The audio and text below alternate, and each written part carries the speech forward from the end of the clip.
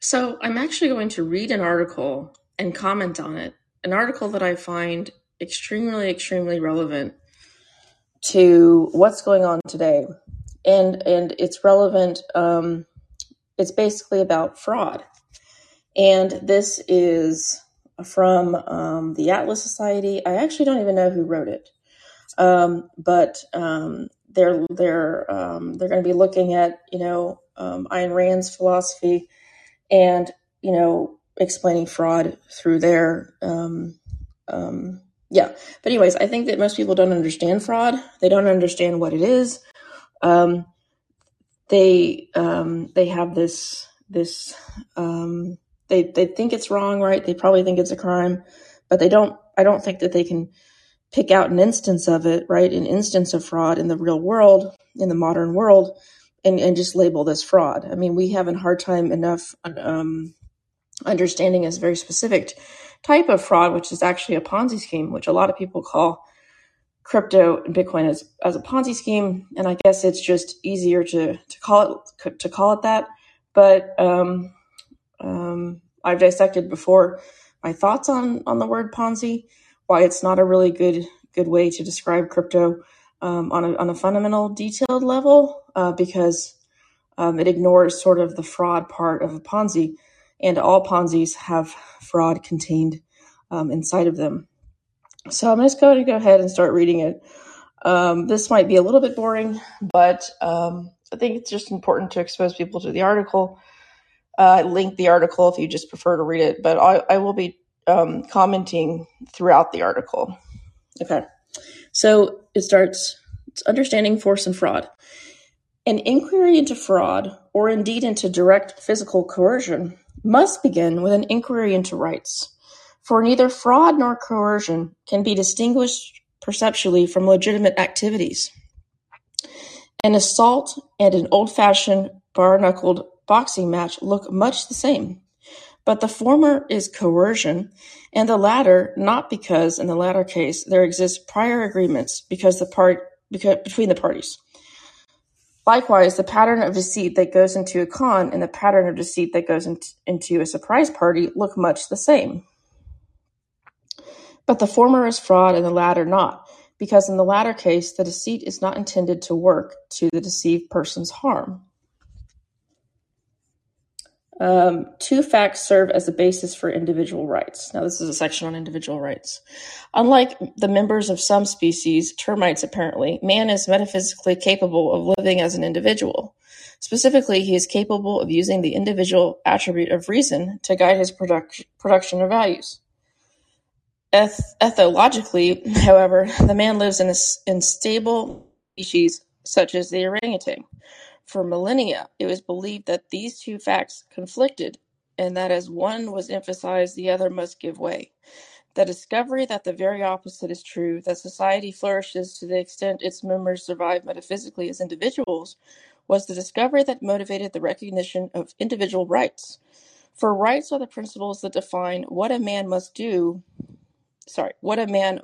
free to do, what he must not be stopped from doing, if he is to live metaphysically as an individual in a social context.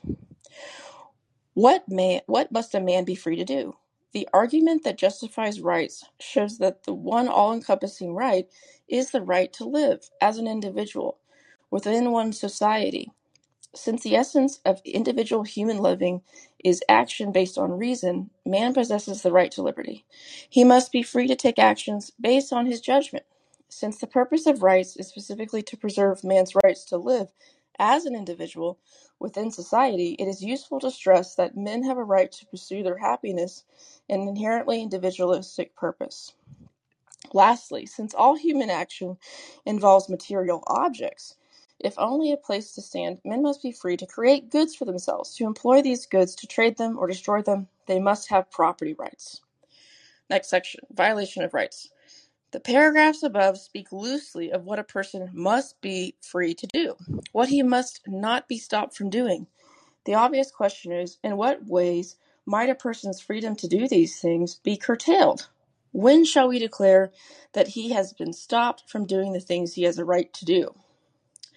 Ayn Rand wrote, "To violate man's rights means to compel him to act against his own judgment or to expropriate his values. Basically, there is only one way to do it, by the use of physical force.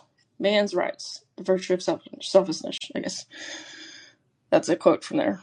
Insofar as his dictum rules out such economic crimes as the restraint of trade and the attempt to monopolize, it is valuable identification. But in Rand's mind, the scope of force was not limited to the blatantly physical, shooting a man, tying him up, burning his house. She, like most people, considered force to include threats of force, pointing a gun at a person and declaring your money or your life. And she termed indirect force such actions as unilateral breaches of contract, fraud, extortion. She also endorsed the libel and slander laws. Okay. This is the heart of the article. Here are two of Rand's statements on indirect force. A unilateral breach of contract involves an indirect use of physical force. It consists, in essence, of one man receiving the material values, goods, or services of another, then refusing to pay for them and thus keeping them by force, by mere physical possession, not by right, i.e., keeping them without the consent of the owner. Let me concrete. I can't say this word. Okay, let's move on. He gives an example. A canary ships 100 cartons of canned goods to a wholesaler, along with an invoice, but the wholesaler arbitrarily declares he will not pay the invoice. According to Rand, the canned goods are then being held without consent of the owner, that is, the person who runs the cannery. Here's Rand's second statement. Fraud involves a similar indirect use of force. It consists of obtaining material values without their owner's consent, under false pretenses or false promises. Again, a canary ships 100 cartons of goods to a wholesaler along with an invoice, but the wholesaler's depot is a front. The goods are quickly reloaded onto trucks and the wholesaler skips town, never having intended to pay the invoice. According to Rand, the canned goods have been obtained without the owner's consent. Okay. Second section, the definition of fraud. In order to determine where Rand's analysis is correct, let us begin by defining fraud. Its genus, I suggest, is simply the act of obtaining goods or services from another. Fraud is thus in the same broad category as trade, as the forcible seizure of another's goods, and as the obtaining of goods and services by threats of force. What are the facts of reality that give rise to differentiate fraud? The first, I believe, is that fraud proceeds by inducement rather than by direct physical coercion. Secondly, it proceeds by inducements based on the promise of gain. Thirdly, its inducements of gain involve a conscious and harmful deception of the person who conveys the goods or performs the services. Thus, fraud may be distinguished in turn from malicious deceit that harms but does not attempt to obtain goods or services. For instance, giving a motorist false directions.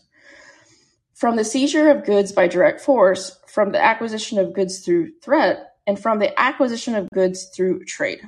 Its definition is the act of obtaining goods or services from another through an inducement of gain that involves a conscious and harmful deception of the person who conveys the goods or performs the service.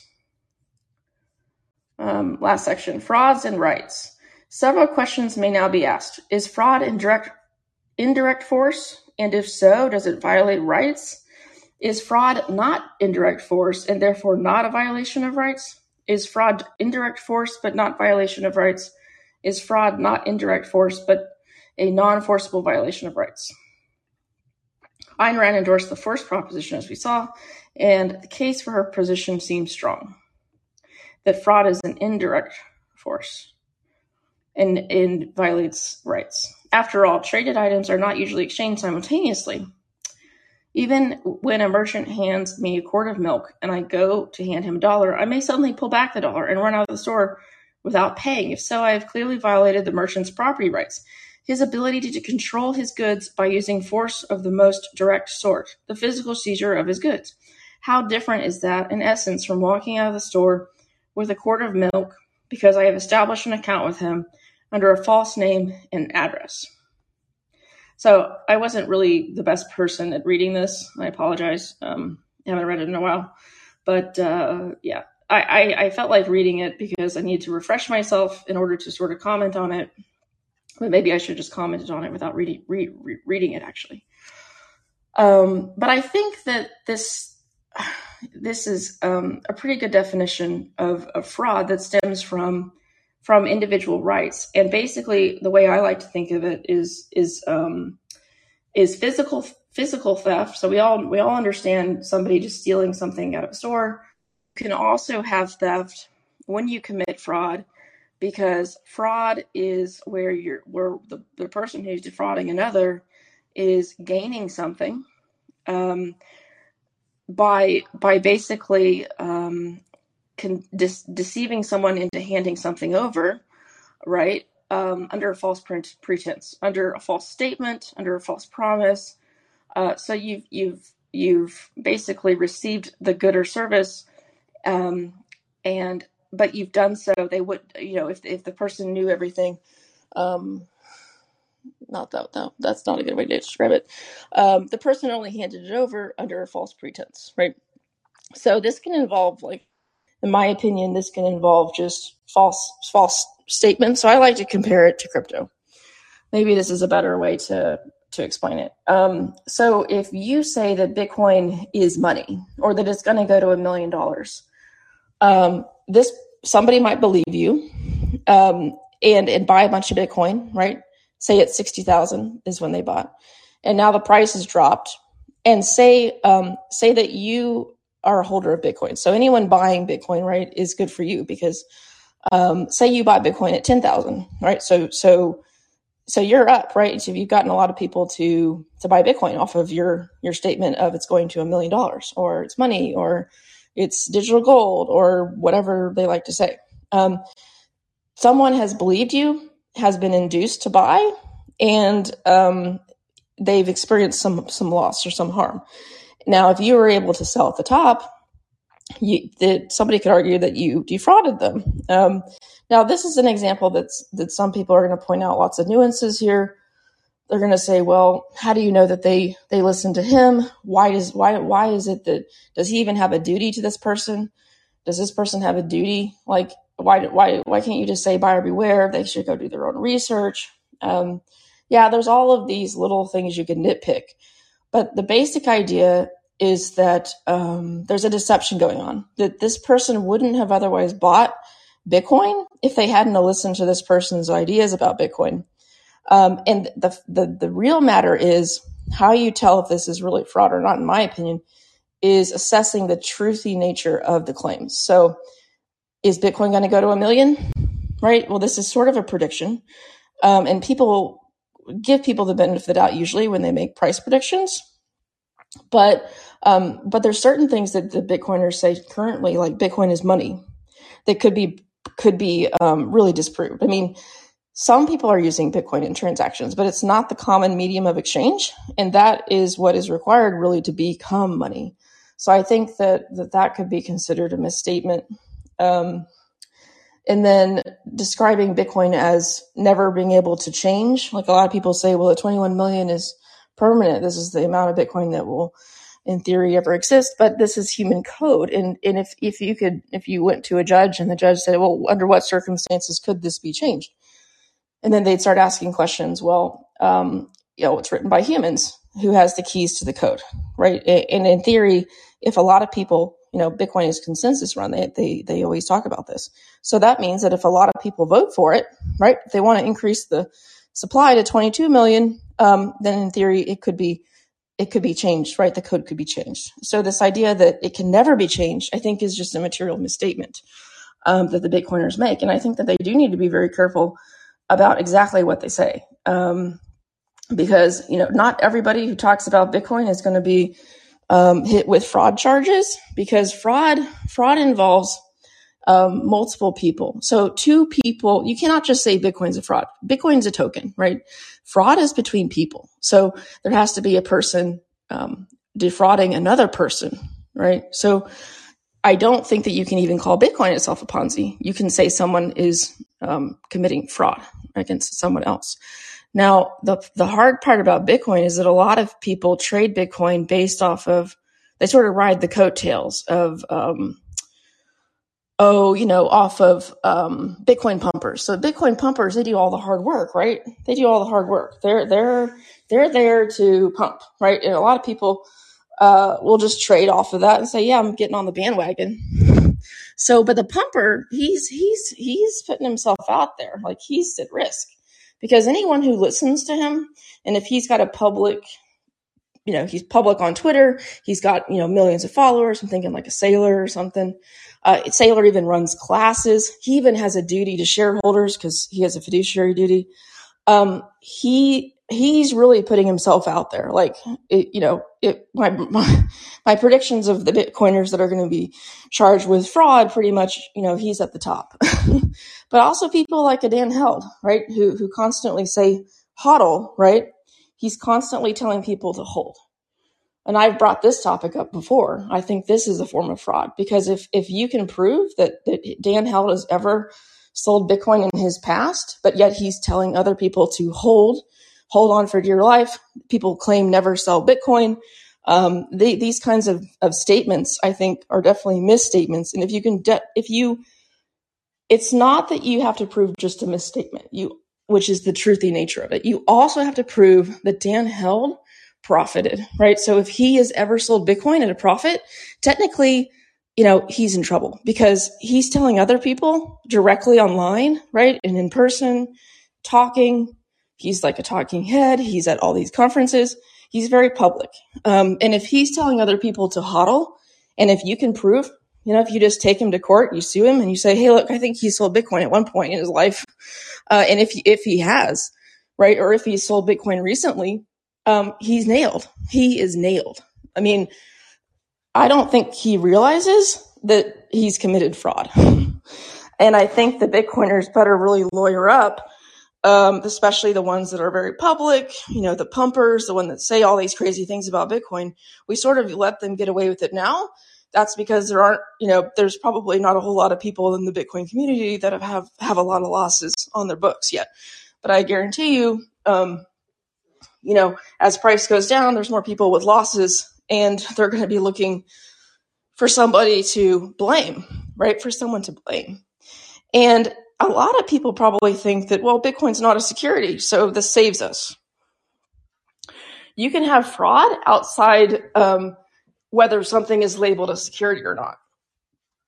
There's a specific type of fraud that falls into the securities markets. It's called securities fraud.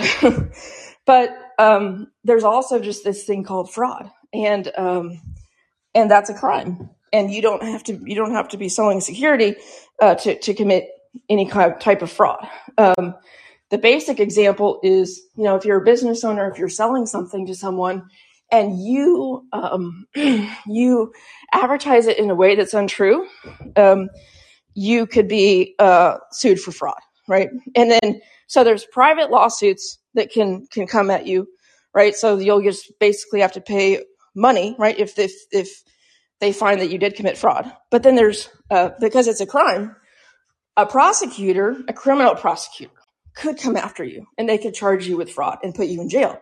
So there's two scenarios that you have to worry about if you are committing fraud. So like CNBC has all these pumpers on, Bitcoin pumpers, and they make all these crazy claims. And people think, well, it's okay because it's not a security, it's decentralized, it's not a problem, right? They can't go after all of us. That's true in a way. You probably aren't going to go after everybody who talks about Bitcoin in a way that's untrue, but you can definitely go after the big players. And they all tend to be recurring people that we all see. Dan Held, Saifedean, Saylor,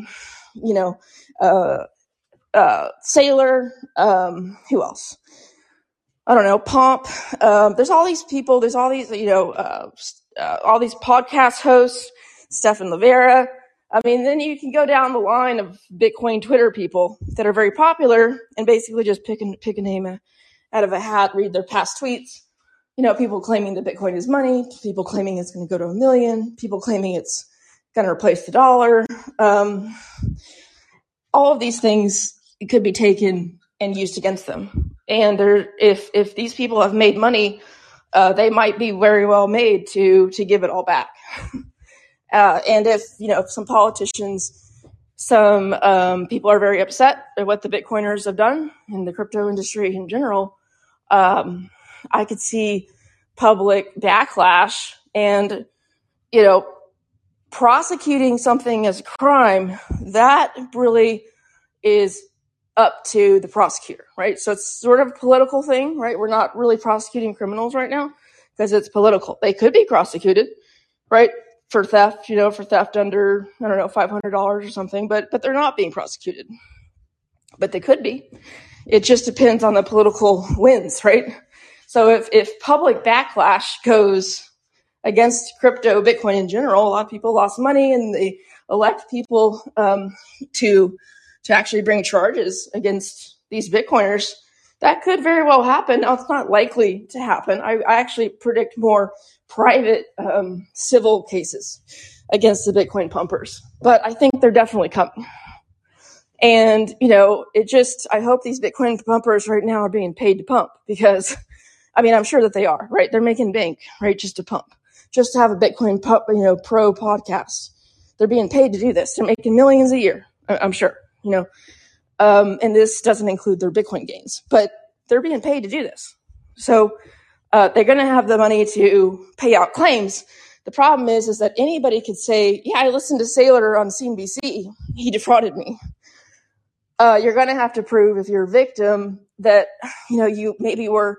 This is what I suggest. I suggest anybody go sign up for his class because there's a record of that. There's a trail.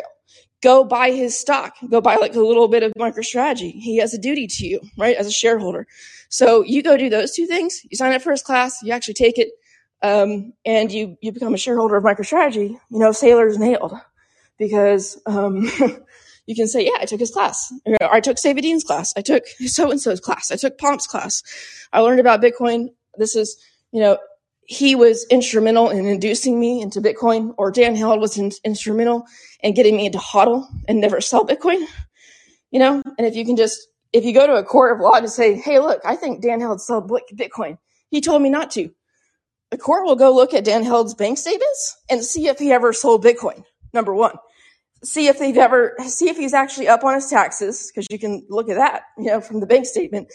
And then also, but basically just prove, did you ever sell Bitcoin, Dan Held? And if you have, basically, we caught you in a lie because you're telling other people to HODL, but you yourself are not. So you're benefiting off of saying HODL. You've made these gains, but other people have lost because they've listened to your advice. So because they didn't sell, right? Because they didn't sell when they were up and now Bitcoin's down. So that's just the point I wanted to make. And this article, again, I didn't really read it that well, but I think that every Bitcoiner should, to understand that fraud is technically a crime. And it's just like theft. It's just done through trickery and deception. And this is sort of just a warning, right, to all the Bitcoin pumpers who are making misstatements.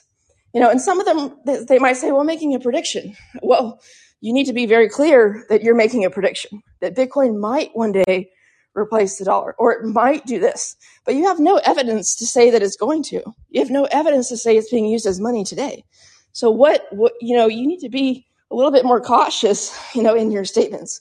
You need to be like 95% sure that you are correct, or else you have a very good chance, of being sued and having to basically give up all of your gains, that you've made in Bitcoin.